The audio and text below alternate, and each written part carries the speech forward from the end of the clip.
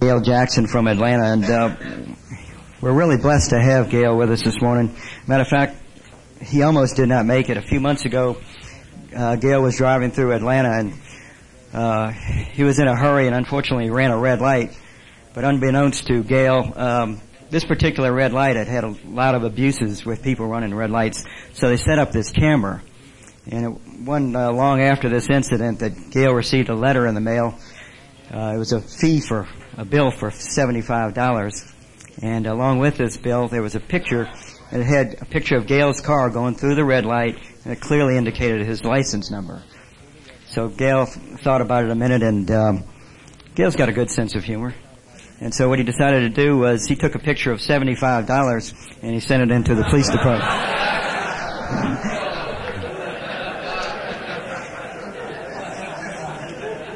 Well, that worked for a while, except Gail got another letter from the police department, and this time it was a picture of some handcuffs. So he got the message and he sent the bill. Anyway, with that, I'm excited to hear Gail again. This will be my third time hearing him speak, and he's always blessed me, and I'm sure he'll bless you. Gail Jackson.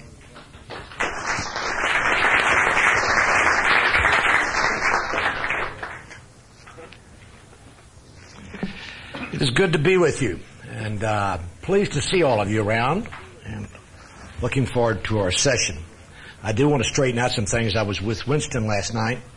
He was quite upset with your presentation and told me that it was a total and complete fraud. And I said, what is your proof that it was a fraud? He said, at that age, I didn't know how to write.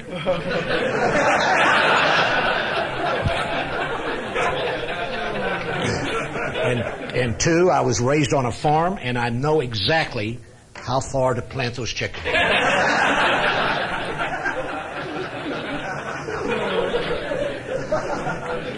So I'm glad to clear that mystery up. It's nice to be back with you. Over the last few years, it has been the soap opera of Jackson going through things. And I'm pleased to announce to you that everything is really going well in the Jackson household. My health is in very good shape. Unbeknownst to some of you guys, I did have a hernia surgery last year. And so I'm not ready quite to announce what my surgery of the year is this year. But I'm glad to have all the medical team in because I am putting it out to bid. And the bid is you get to choose a surgery and you tell me how much it'll cost. And we'll go from there. But it's really been a great year for the Jacksons. And God's been incredibly good to us. And I will not go over the ways that it is, but it has been very, very good. And a verse was given to me that I want to share with you as to start off, that I just want to share back with you concerning the last year's journey, and for you to circle in your own scriptural quiet times and to meditate on. And Lee, I think it goes in hand in glove with what you spoke on this morning. It's Psalm 16 verses 5 and 6. And this is an observation by David, and I want to tell you it's very true in the Jackson household. You, Lord, are the portion of my inheritance and my cup. You maintain my lot. Listen to this. The lines have fallen to me in pleasant places. Yes, I have a good inheritance. And guys, it's a very true statement about Gail Jackson, and I wanted to share that with you. Today, I've been asked to speak about rewards, and so let me kind of get us launched off. The theme of the conference is integrity. And last night I was, when Winston in the first session told what his grandchild defined integrity, and I don't think you did that last night, Winston. I think you forgot to do that. But he asked his grandson what it meant, and it says, was it his grandson? It was a grandson, and he said, it's doing what is right in the eyes of God. I said, well, that's dadgum good definition. We all agreed in the first group that was a good definition. A lot of us would say that it's a person who keeps his word. It is a person who is predictable in his consistency because he exercises from his truth system, and his truth system is God. Now guys, integrity is a function of code. By that I mean we all live out of a code system. And guys, all kinds of guys have codes. I was raised in the panhandle of Texas, and we lived by the code of the West. It had its own rules. We knew how it operated. And the mafia has a code. And there's an integrity in the mafia because they know what they're going to do, and there's rules by which they operate. And I was thinking about that is true of any integrity. And the integrity is, the quality of your integrity is governed by the quality of your code.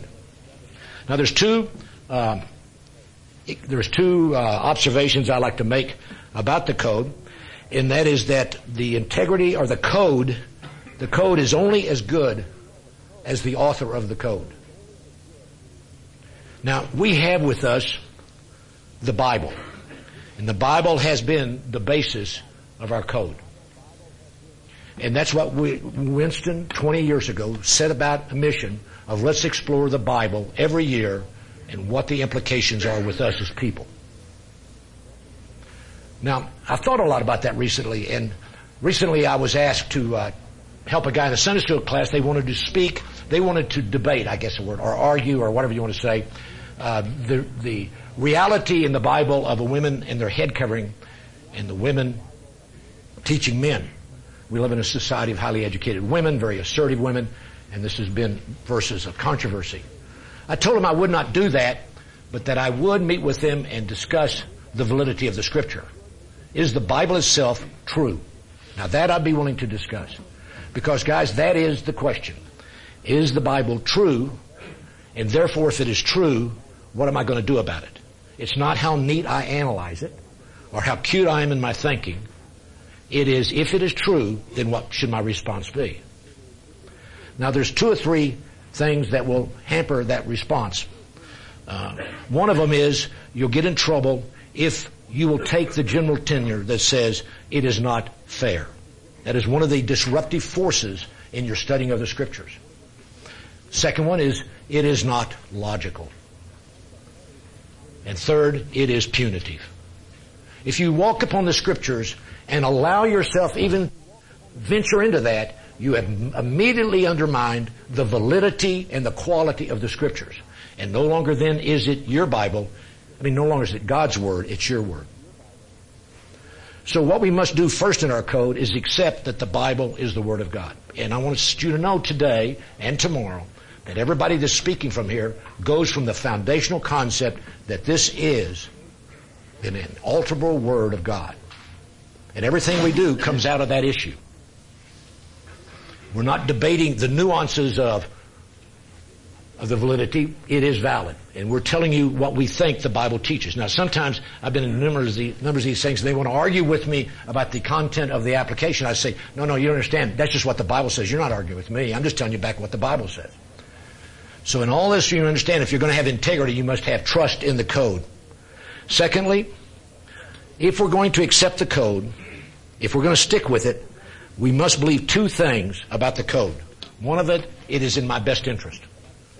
And 2, there is gain in it if I follow it. Let me review those one more time. For me to accept the code by any standard, if I accept the Bible by any standard, I must believe 2 things about it. It is in my best interest, and 2, there is gain for me to pursue it. Because in any code system, it depends on your willingness to stick with it and your willingness to get the job done. And the only way you'll stick with anything for a long period of time, and this is incredibly true of the Scriptures, if you believe that it is in my best interest, and secondly, that I will gain from that proposition. Now that is the basis of our discussion today.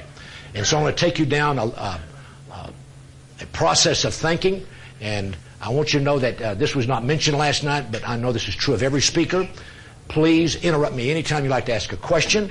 I'll try to leave spaces where you jump in, but don't feel bad. Don't hold back. If you got a question, raise your mic. Let's get after it and talk about it. If I do not finish, I want to promise you your spiritual walk will not be hampered. You'll still be okay with God if I don't get through. The issue is, do we cover the subjects well enough that it makes sense as we go along? Okay? So let's get started. Chart 1. I suggest to you, and this is not only scripturally, but I suggest to you from my life's experience of working for a living and doing things and participating in things, that over the long haul of life, we are motivated by one thing. Not by my thing, but by one thing. Typo. Next one. Ultimately, we are motivated by what we consider as gain. Yes, we are motivated by love. Yes, we are motivated by altruistic things. Yes, we are motivated by other things. There are other things that push and pull us. I would not argue that case.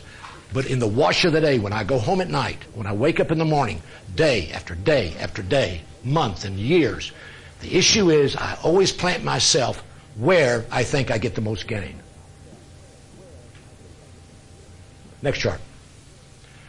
We always move in the direction of our hope, and our hope is always focused in what we consider gain. Hope is a primary motivational schema in the Scriptures. It says in 1 Peter, always be prepared to make a defense to anyone who calls you to account for the hope that is in you, yet do it with gentleness and reverence. I say to you today, do you know the hope that's in you? Do you know the hope scripturally that's in you? Do you know why you're betting your life on God? Lee talked about it this morning in the background of Joseph. Does the Bible promise you gain? And I want to say to you, your hope always moves in the direction of gain.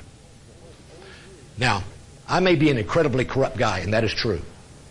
And I want you to know that it has always been with me. When I wash all the things away in my life, it always gets down to what I consider as gain. Next chart.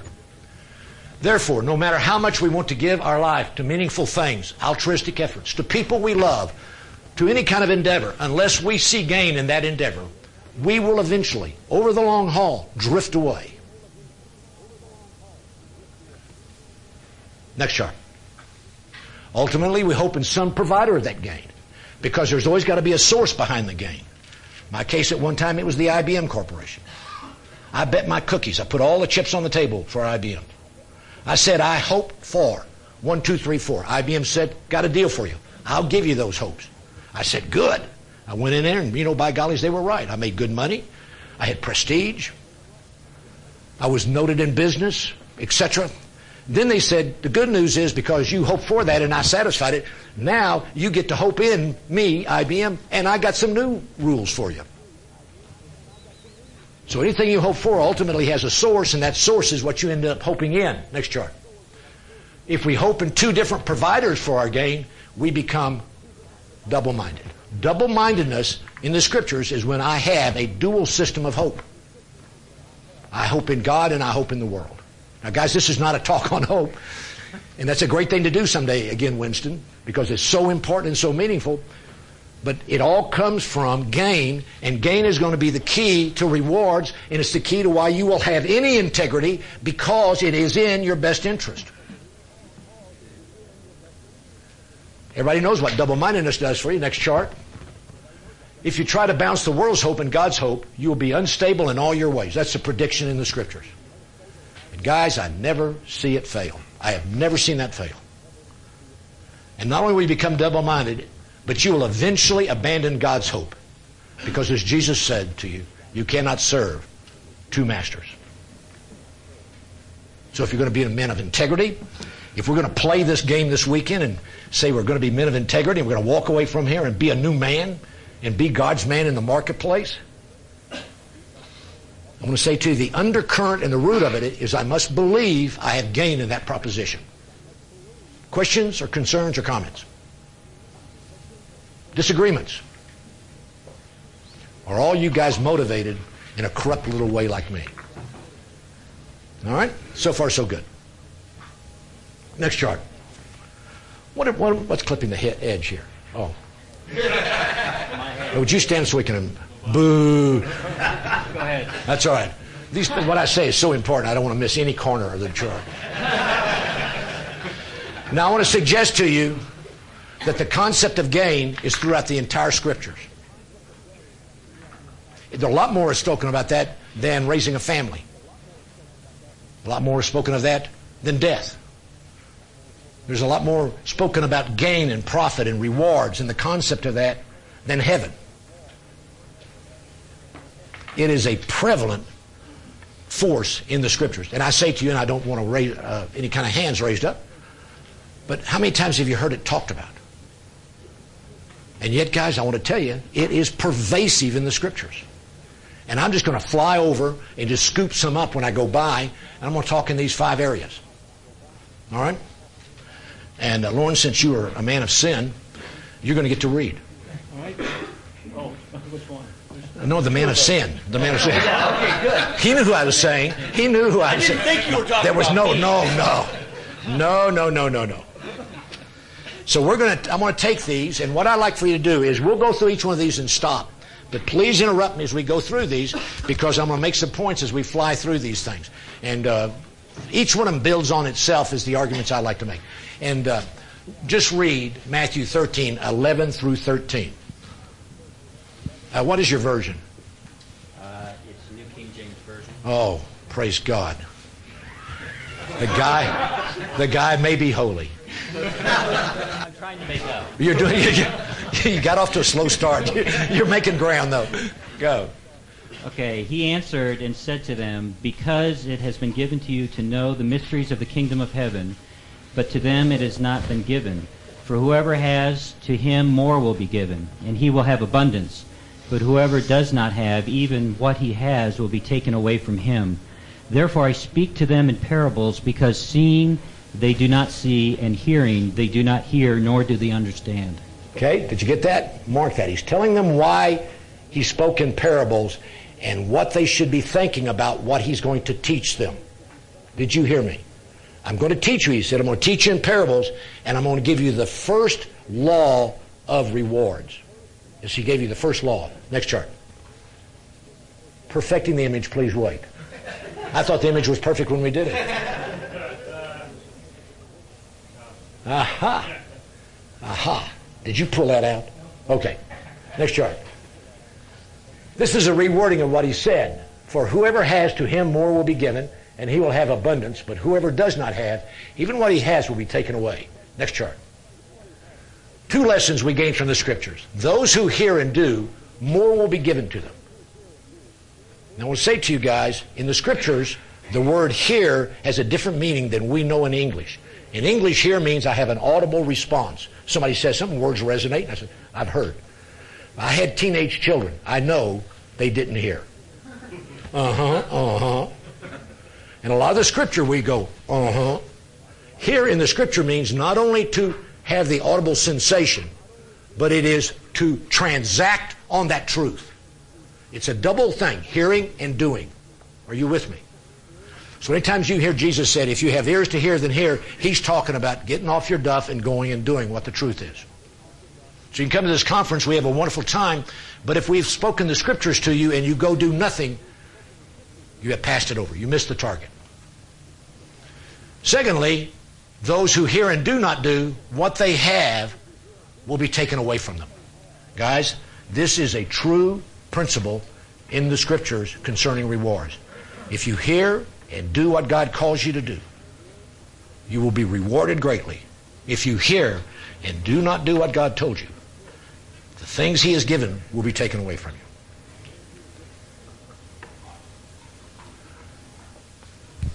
Sorry. It's my Cajun friend. Yes, sir. Do you think when it says will be taken away from him, since I would think that in heaven you're not going to have it in the first place, that what he's talking about, the temporal things, he'll lose what he has traded, the lack of application for the temporal, he'll lose that. That'll be taken from him. Is that what it's talking about? I think the gifts that were stored up for him, I think the benefit he could have, he will lose. As it says in 1 Corinthians, he will suffer loss. I think it's a direct connection to 1 Corinthians chapter 3, 11 through 15. It's okay, Hank? What he's referencing there is, what does that mean? In 1 Corinthians 3, 11 through 15, which I will not talk about today, speaking on the Berean seat judgment, and I've always, with a crowd like this, I've always got to clear that up. That's not the Beamer seat, that's the Berean. That's the Bema seat. Not the Beamer, the Bema seat. We're in the final judgment for believers. God says, not only will you gain, hear, but you will also suffer loss. If you hear and don't do, you suffer loss. And I'm not going to go into that unless you guys want to go over to that chapter, but it's a good one to study. Yes, Lance? Gail, in these verses in Matthew 13, do you think this is a heaven-hell issue, or is this an issue of Christians and what heaven looks like for Christians? Okay. Anytime, and Lance, that's a good question, and anytime you're in the Matthew, Mark, and Luke, there's a blur on the temporal versus the eternal. In John, it's much clearer. But all the parables, Jesus is talking about the kingdom of heaven. Now, I may want to debate, is it the kingdom of heaven because he's here? But let me say to you, it is clearly has an eternal implication to it. I may debate there's something temporal, but they're talking to a Jew. But clearly, all of these are speaking of implications in eternity. Okay, but my question is, in eternity, is it eternity in heaven versus hell, or is it an issue of what eternity in heaven looks like for me? Okay.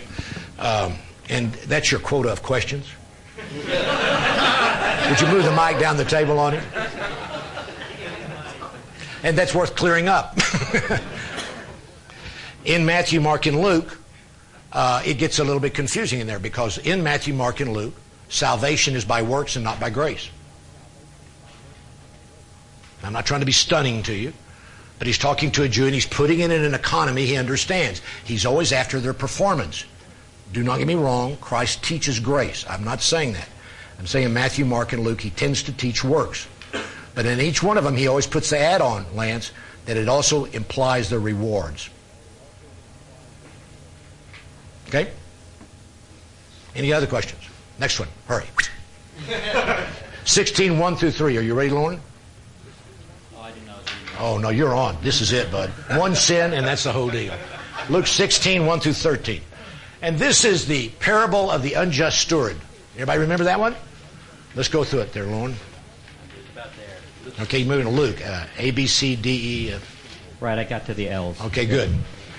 He also said to his disciples, there was a certain rich man who had a steward, and an accusation was brought to him that this man was wasting his goods.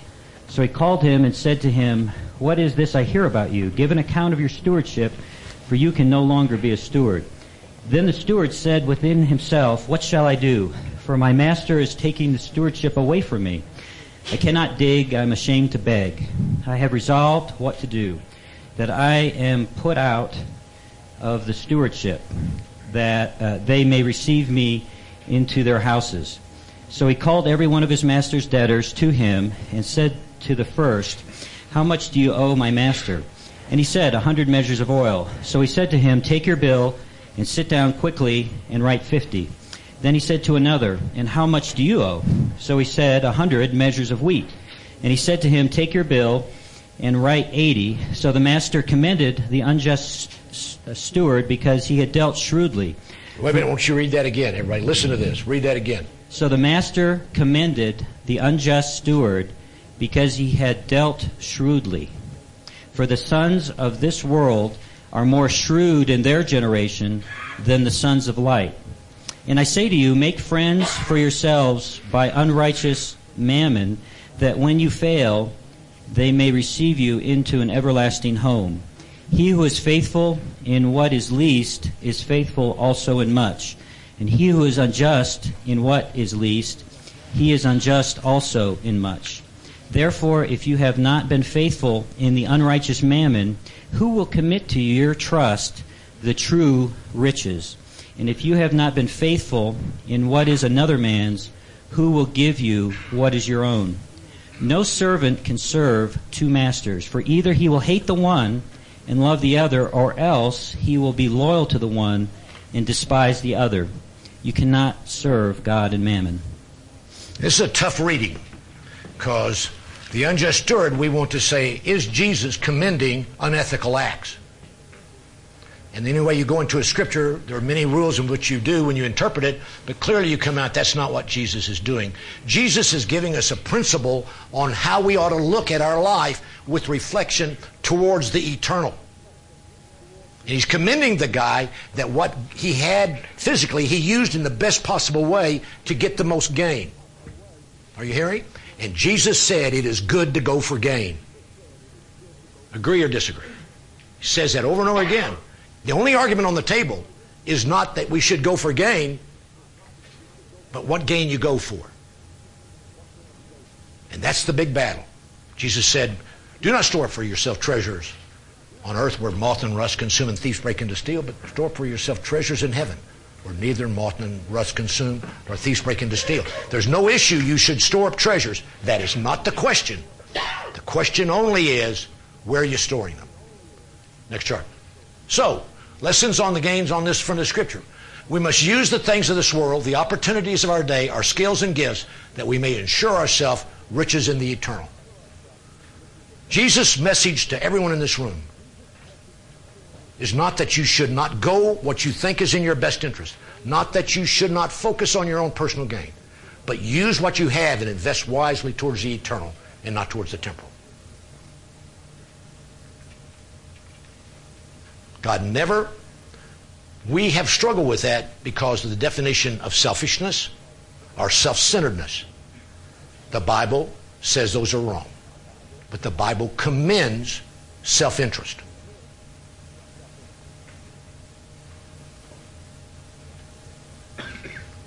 Next chart. No, I'm sorry. Go back one, please. I'm sorry. He who is faithful in little will also be faithful in much. It is not what you have, it's what you do with what you are given. And we're going to go over that every time. Some men in here are appreciably more gifted than others, and so forth and so on. It has no issue about how to the degree of your giftedness. It's what are you doing with your giftedness that counts. God will evaluate how that all comes out. But what are you doing with what God has given you? And this is a very talented group of men in here. You're incredibly well gifted. You're intelligent. You have health. You have influence in the marketplace. You really have so many wonderful attributes. And the question is, what in the world are you doing with them? Questions, concerns, comments? Okay, next chart. No servant can serve two masters. And we heard that. Next one. Lesson. Pursuing the gain of the Scriptures. We cannot have our affections for God equal to our world affection. Double-mindedness. A problem in this room, clearly, I want to say to you, and I don't know half of you, is double-mindedness. The American male is double-minded. The American male has another great trait. He compartmentalizes his life. Today I'm at a retreat. I'm a man of God. Tomorrow I'm at business. I'm a tough businessman. Next I go home. Now I'm a husband. And none of them look the same. And the reason they don't look the same is there's different motivations at different compartments. And by the way, you don't mind me looking in one compartment, but you don't want me looking at that other compartment. And you clearly don't want your wife to know what that other compartment looks like. So we begin to petition off our lives so we can live with the pressures we feel as males. And the problem, Jesus said, is don't fight that fight. It's not a fight you need to fight. Pursue only my gain, and all those walls come down, and you can be who you are every day in every place you go. Consistency is everything. We cannot have the world first and then God. That's a lose deal, I promise you. If you do that, you might do it for a little while, but eventually you will abandon God. And that is as close to an absolute truth as I can make it. If you share, I promise you God will lose. You say, oh, no. I said, oh, yes.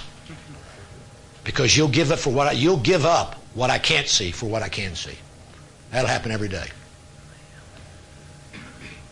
But the last one is, he speaks of in this, is we can't have God first and all else will be added. Now the Matthew 6:33 verse. Questions, concerns, comments? Yes, sir. Yes, Jack.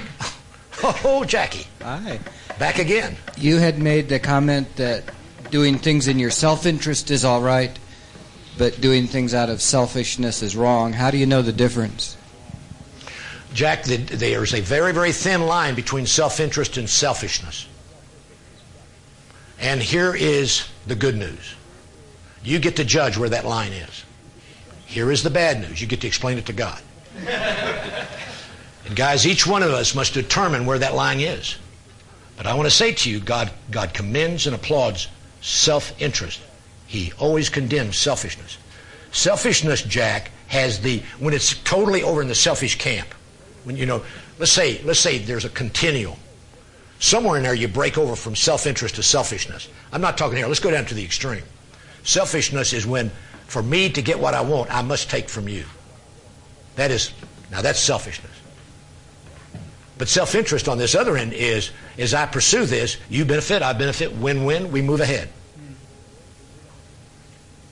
But that can only occur, Jack, in my years in life and in business and making more transactions than I would like to ever believe I ever had to do. The only way that works is if this is true. that God is committed to my best interest. Because otherwise, if that is not true, I must use you and manipulate you to get my best interest met. And I slip over into selfishness. Let me say again, God commits self-interest, He condemns selfishness. For you to say in your Christian walk, I do it just because I love Jesus. God never said one time you're to go that way. That's commented on one time, and the rewards are prevalent through the Scriptures. But we like to go there, and you know why we like to go there? Because in our own pursuit of gain, we've corrupted it so badly, we can't possibly believe that God would have us go for gain, because we always associate gain with corruption. This is the end of side 1. Please turn the tape over for side 2. Agreed? And yet I want to say to you, Scriptures are predominantly driven by gain. Jesus was driven by gain. God's driven by gain. Does everything to His own glory. He unashamedly tells you that. Paul did it for gain. I did it for gain. I came to Christ. I didn't want to go to hell. I want to go to heaven. Gain. I serve God because He said if you do this, you'll have a better family life. Gain. That's why I did it. I believe it's in my best interest. I don't believe the Scriptures are harmful to me. I think they're in my best interest. Questions or concerns? Yes, sir. The onus is on the works, and that's my challenge. I really do apologize. I did not hear you. I'm sorry. The onus is on the works to achieve the gain. My challenge, of course, is to always have that desire to not be selfish. So the grace of God's got to come to me to help me change or to desire to do that which isn't selfish. Okay. And I hear the emphasis or I feel the onus. But I got to be honest, from an honest perspective, I just don't feel like being unselfish. Yeah, and you're probably the only man in this group that's this way. Well, I know I'm not. And I'm sorry you stand alone. So, may I take a stab at what you're saying? May I take a stab at it? Go for it. The problem most of us face in this room is we do not know God's ways. And we have a patchwork thinking about God. And because I have a patchwork concept of God, therefore I must fill in for the holes where He's letting me down. God said He's the God of provision. He said, I'll take care of you. So when I go out on a business deal, do I ruthlessly destroy everything in case, just in case God's not a man of His word? Can I do the best I can and leave the results to God? If God said He's a God of provision and He'll meet every one of your needs, let me ask you a question. What is anything in your life that represents that truth? If you embrace that truth, selfishness begins to leave. I serve my wife. I serve her with an agenda. I like the things she brings to me. So I manipulate her. Until I realize that God will meet my needs, and that's not my wife's job. He may use her to meet my needs, but that's His job, not mine. I will manipulate her, right or wrong. Right. Because I will not be denied. Now my wife's pretty smart, and I'm not very slick, so I don't get much manipulation in. But I think you know what I mean. And until I believe God is committed to my best interest, I must always say, yeah, I really trust God, but I got to create an alternate path just in case I didn't understand correctly. And I'll do it. And guys, that's the first step into double-mindedness. And when I do, I'm now selfish. I'm out of self-interest because I must manipulate. Raising children. I've said to you guys many times before. The people who write books on raising children and how to do it have children under 12 years of age.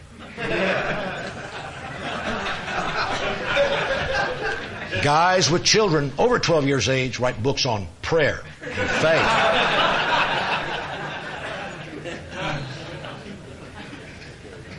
I love my children very dearly.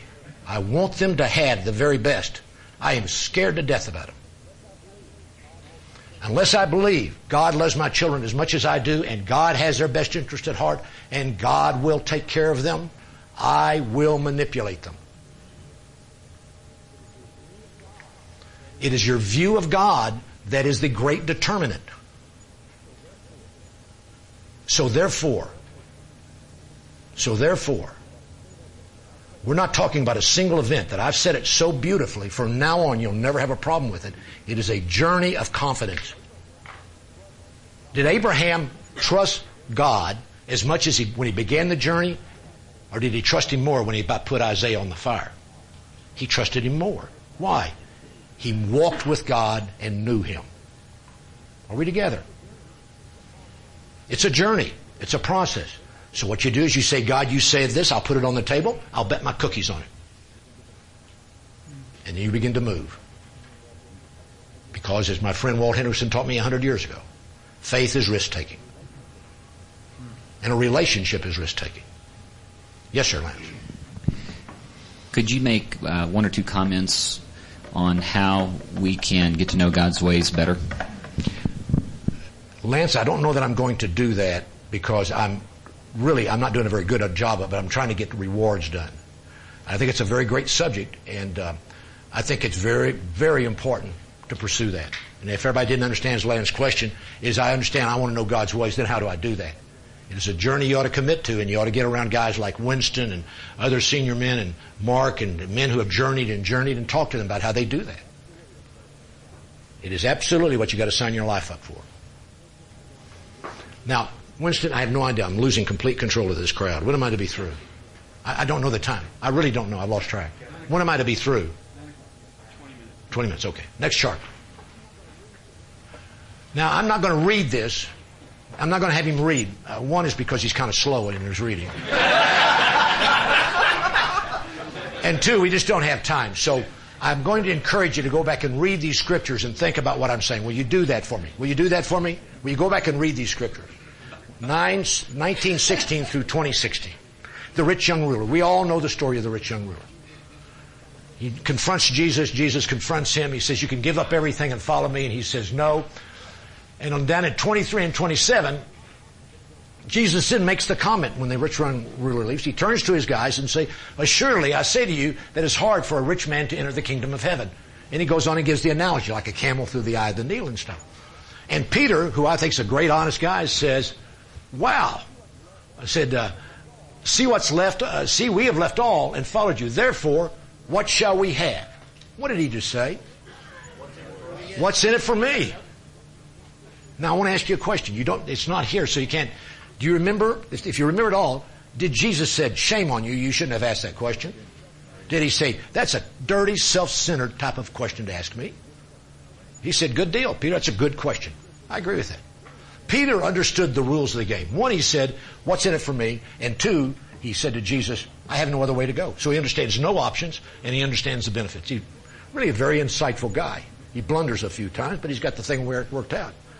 And Jesus said to him, and everyone who has left houses or brothers and sisters or fathers or mother or wife or children or lands for my name's sake shall receive 100-fold and inherit everlasting life. Lance, both benefit and eternity. Both salvation and reward. Typical Matthew, Mark, Luke discussion. He blurs it in there. Next chart. What do we learn? Why did the rich young ruler story stun them? Because, guys, basically we believe pretty people with lots of money are better than unpretty people with less money. That's a true statement. Guy with a pretty house has got to be smarter, more wonderful, cleaner, greater, good. I know my wife and I laughed. She said, I thought I was a Christian for a long time because I was an American. And we think that way. Why he was stunned is just like because you and I would be stunned. Do you mean the guy's rich and he doesn't have a better angle on heaven than I do? And Jesus said no. Why was Peter asking, and did it upset Jesus? We've already been over that. Was Jesus' answer concerning salvation and rewards? We were over that. It's both. And was it good? Was it a good rate of return? 100-fold. Who are the guys in investment counseling? Admit it. Come on, admit it, Tom. Yeah, the question is, would you take 100-fold? Right now at the market, you'd take 1-fold. So would I. That's right. Okay.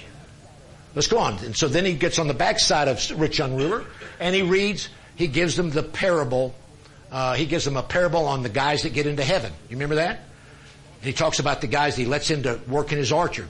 And he gets in at 8 a.m., he pays them 1 denarii, comes at noon, he pays them 1 denarii, he pays at 5, he just pays them 1 denarii. They're all upset at the end because they said, look, I worked longer than the guys at the end. Why is that? And he's talking about your entrance into heaven. Next chart.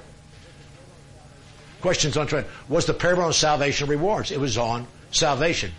What do we note about gain from verse 16? So the last will be first, and the first will be last. For many are called, and few are chosen.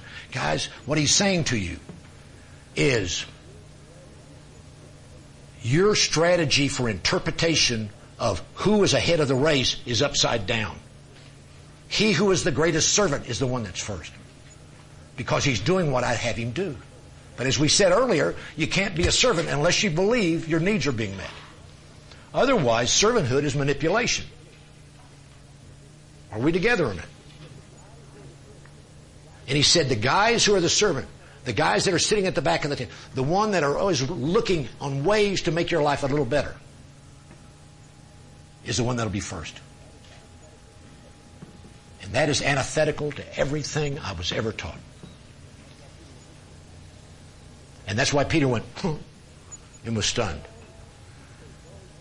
Called, he says, those, many are called but few are chosen. Call means to incite, to excite. The word stimulate. Chosen means to be elected. Chosen. Picked out of a crowd. And though I'm not going to speak on predestination, though I'm not going to speak on length on election, I want to say to you it's prevalent throughout the Scriptures. He said, though a lot of guys get excited, only a few are chosen out of the group for eternity. Next chart. So what do we learn? Jesus advises us to store up treasures for ourselves in heaven. There is eternal gain available to us by pursuing God's instruction. Okay, 2. God is in control of who gets into heaven. Chosen. We get to determine the amount of rewards and thus the quality of our eternity. I want to repeat this. God determined who goes to heaven. You get to determine how you live in heaven. But we spend all our time relishing our eternal works and how we got into heaven, but that's fait accompli. God says you got nothing to do with that. Where you need to spend all your emphasis is, how do I move rewards out of the temporal and over into the eternal? Questions, concerns, and comments? I saw a couple of mics go. Yeah, yes. Can we back up a little bit? You'd said that many were called but few were chosen. A little confused here. Call means to incite, to excite. The word excites a lot of people, but only a few catch it. Can I give you a personal illustration? Is election real? It's all through the Scriptures, 9, 10, and 11. God gets to choose who He wants to choose. All right? It's a disturbing concept to us. And I'm not here to speak on election. But I want to tell you, my brother and I, that's always the example I use. Raised by the same parents, same loving parents. Good. I had good parents. Raised in a home that was totally nurtured. I mean, it was love and care and everything, every benefit they could bring to us. Healthy parents. Raised in the church, raised around the Christian community. My mother and dad read the Bible to both of us. I came to Jesus and He doesn't want anything to do with it. Now I got 2 or 3 ways I can look at that. The circumstances destroyed him. His circumstances were good. It is therefore, I am smarter than him. But I can't go there. Though it's probably true, I can't go there. Are you with me? And so I find the answer in 9 of Romans that God chooses those He'll take to heaven with Him. Now, I'm not going to go into the discussion at length, and I'll raise it only to emphasize this fact. And by the way, there's nothing wrong going over it. I just don't, this is not why I'm talking today. I bring it for this reason. Salvation is the work of God. You don't play a part in it. So when you have the chance to evangelize, quit being sweaty palmed. The guy's going to come to heaven with or without you. You don't walk up to a guy and say, I don't know if this has anything to do with you, but have you heard about Jesus? You don't try to determine his election on this side. You think everybody's elected. Are you with me? But you're not out there trying to beat him into the corral. You're just saying, let me share with you what God's doing in my life. It's the joy of celebration, of sharing. It's not, I got to trick you into the kingdom. Great relief. I sleep a lot easier. Some guys are going to hell and it ain't my fault. Are you with me? Well, I had sweaty palms about that. But God says, quit worrying about that, Gail. Let me tell you what to worry about. What's that? Are you passing treasures into heaven? Because, Gail, got some news for you. You're going to live with those for eternity. So that's why I bring up election. Quit worrying about that part. If you're elected, which you don't know until you die, well, we're going to guess about that. We'll say we are. What are you doing about what God has given you? Just quit pondering that issue. Questions, concerns, or comments?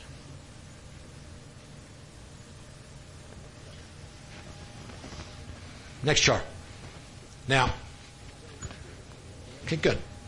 I'm not going to read these. This is a great parable, and it's the parable of the talents.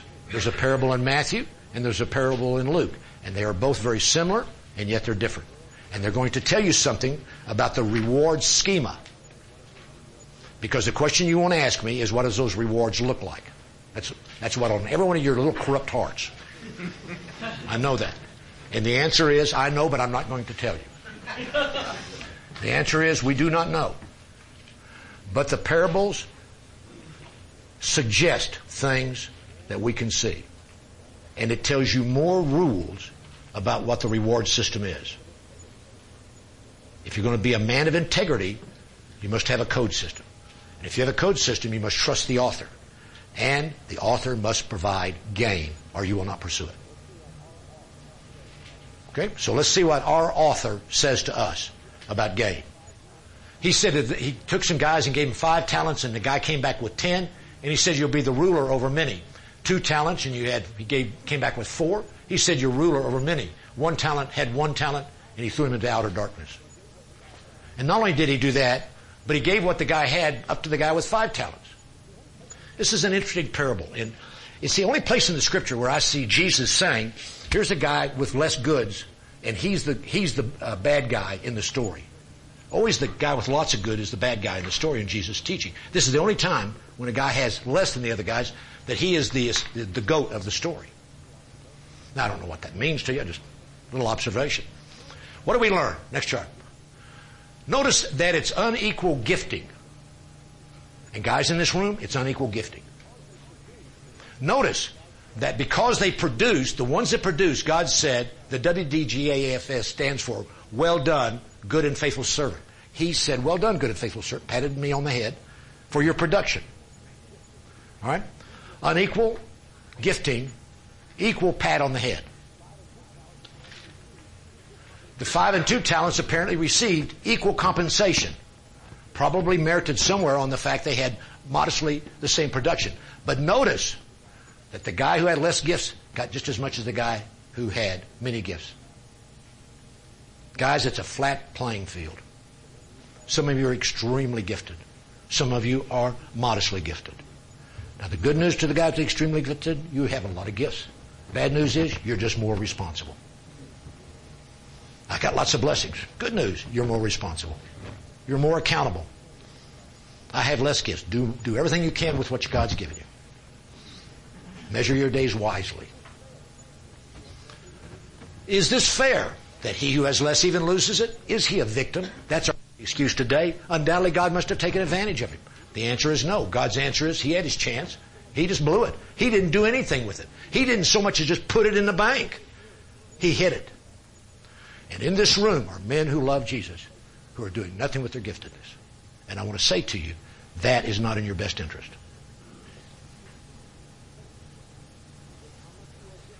Principle. It is in how much you are gifted that determines the rewards. It is what you do with what you receive. It's what you do with what you receive. Do you even know what you receive? Do you really know your gifts? Do you know your opportunities? Are you exploiting them to your best advantage? If you're not, you have no chance to be a man of integrity for God. Yes. Questions? Concerns? Back in the back. Are you the Rue boy? Oh, gosh. Does everybody know Tom? This is his son. No, his nephew. Actually. Oh, go ahead. Not quite that close. I had a question about the gentleman with the one talent, his response to the master. Could you kind of elaborate on his response? Well, you understand what he's saying. He says, I understand you're a tough master and I was fearful of you. And he never said to him, you should have never been afraid of me. I'm a God of love. He said, you're right in believing that. Yeah, you're right. But if you're afraid of me, why didn't you respond properly? Guys, it is very legitimate to be afraid of God. Now, I'm not going to go into it. It's another subject. But the fear of God is a basic premise in the Scriptures. And we want to push that off. Oh, he's a God of love. Yeah, he's a God of love. He's a good God. But don't take him for granted. Don't take him casually. He's not a casual God. So the guy said, I knew you were a tough master. God said, yep. Mm-hmm. And I was afraid of you. And he said, that's good. And so therefore I hid it. And he said, wrong response. Yes, sir. Joe, you always scare me when you ask a question. Go easy now. Okay. You're talking about eternal and temporal rewards. And earlier you talked about... I never said anything about temporal rewards. Never did I say anything eternal and temporal. Using the temporal to get to the eternal. In reference to previously when you brought up self-interest and selfishness, as I've thought about those, I've thought of selfishness as only applying in the temporal where there are finite resources, sort of a zero-sum game. And self-interest for sure applies in the eternal, may apply in the temporal, at least as I define it. Is that consistent with what you're saying? I thought he made a very good point. Did everybody hear what he said? Okay, I want you to listen to what he said, because I do agree with that, Joe. Would you just say it again? Keep me from having to say it. Okay. And then if it's wrong, we can get after you. All right. Trying to think about self-interest and selfishness. Selfishness, as I've thought about it, only applies in the temporal where there are finite resources. That's right. Finite resources suggest that you can fall into selfishness. Are you with me? That's what he just said. Now go ahead. And self-interest for sure applies in the eternal where there are not finite resources. Infinite resources in heaven. Therefore, every time I go for that, that's just self-interest. Because you know why, Tom? If I get 50 and you get 40, I didn't steal any rewards from you. You can get as many as you can want. There's an infinite tank. I'm not selfish. I'm just going for myself. I'm not taking anything from you. I'm not competing with you. I'm just trying to do what God wants me to do. Do you see his point? Joe, don't give up yet. You still had something to say. Now, go. Well, the last part was self-interest may apply in the temporal before the cross, before death. Correct. But at least as I define it, it may not. Sort of like Job. Okay, everybody, that's a good delineation. Thank you. You can have the mic one more time. Keep it away from Lance. Move it down. Okay, the principle. It isn't how you are gifted that determines the rewards. It is what you do with what you receive. Next. Then he does it again in Luke, and he calls it minas this time. 1 mina, he gave out 1 mina to a whole bunch of guys. One guy that had 1 came back with 10. One guy that had 1 came back with 5. One guy that had 1 came back with 1. Next chart. And then he did it again. The guy with 1 who did nothing, he took it away from him. Same story. I was afraid of you. He said, yep, that's good. Like that. Then I was so afraid of you that I hid it. He said, wrong. Then that was a bad move. Next chart. Equal gifting, not unequal gifting, equal gifting. Now you said, by the way, here's an illustration of unequal gifting. I'm going to give you an illustration of equal gifting. All right, are you with me on that? Everybody's got equal gifting. He says, when they came in, he patted them all on the head. Well done and good and faithful servant. If you went out and produced, thank you, love you, good man. Are you with me? Same reception into heaven. Well done, good and faithful servant. 10 and 5 talents received proportional compensation. Now, what that looks like, I do not know, but he hints at it because it's responsibility in eternity. That's what his hint is. You get to play a bigger role in how I govern eternity. Are we together? He just hints at it. I'm not saying to you there's cities in heaven. I do not know. But he does say proportional. He who got more back gets a little bit more in heaven. The rewards are clearly distinctive. They are clearly noticed. I mean, you can see that they are true. They are appreciable. And he's going to use them different. Is it fair that he who had less could lose it? Same victim determines fairness. Blah. Not going to happen. What's the principle?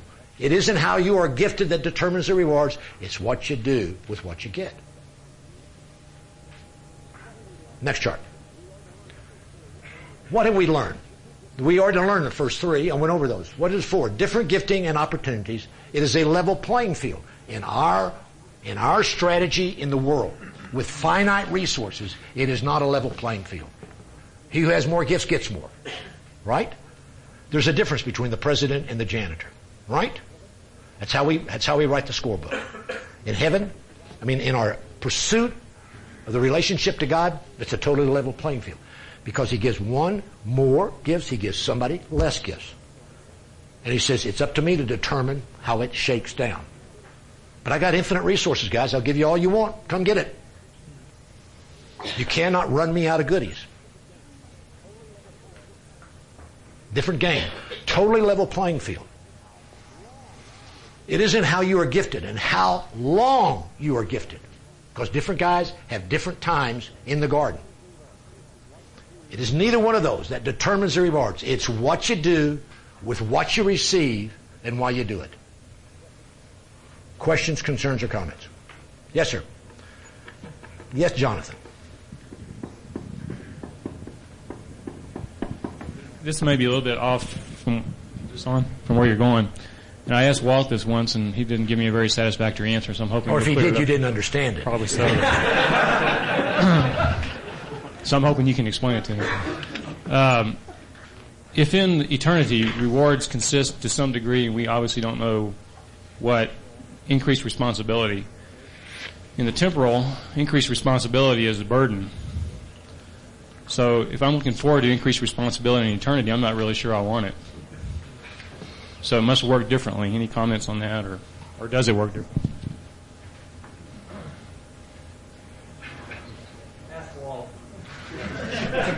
That question is so easy to answer. I'm going to ask my chauffeur to answer it. Walt?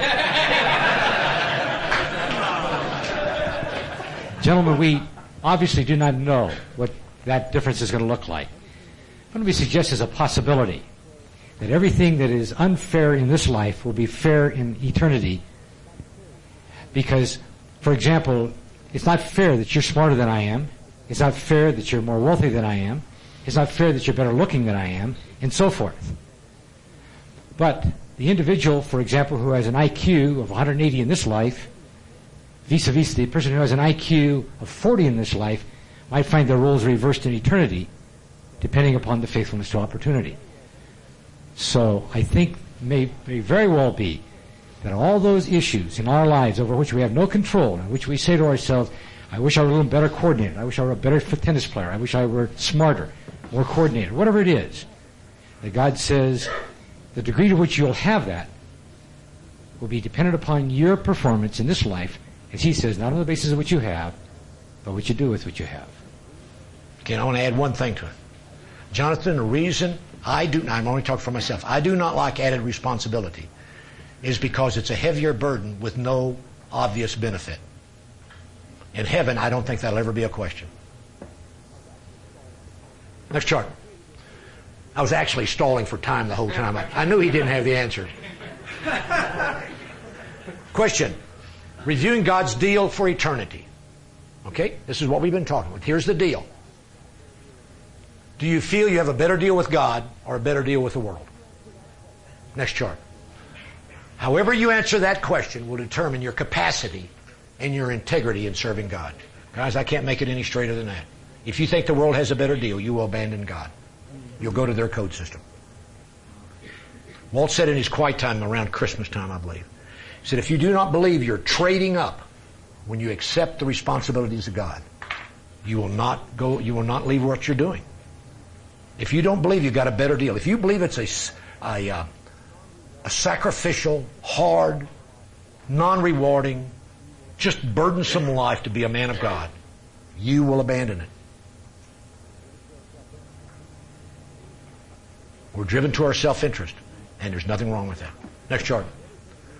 You have nothing to do with your salvation, but you have everything to do with how you spend your time in eternity.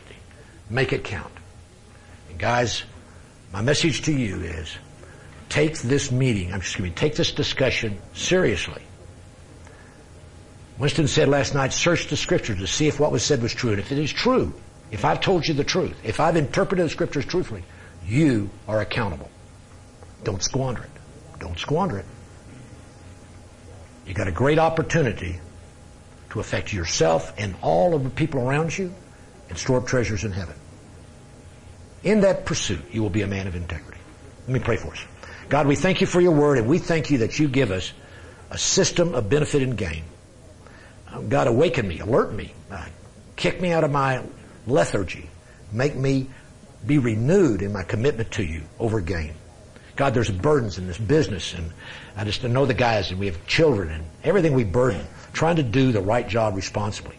Let us understand you're on our team, and let us trust you for our life, and let us be about the things you'd have us be about.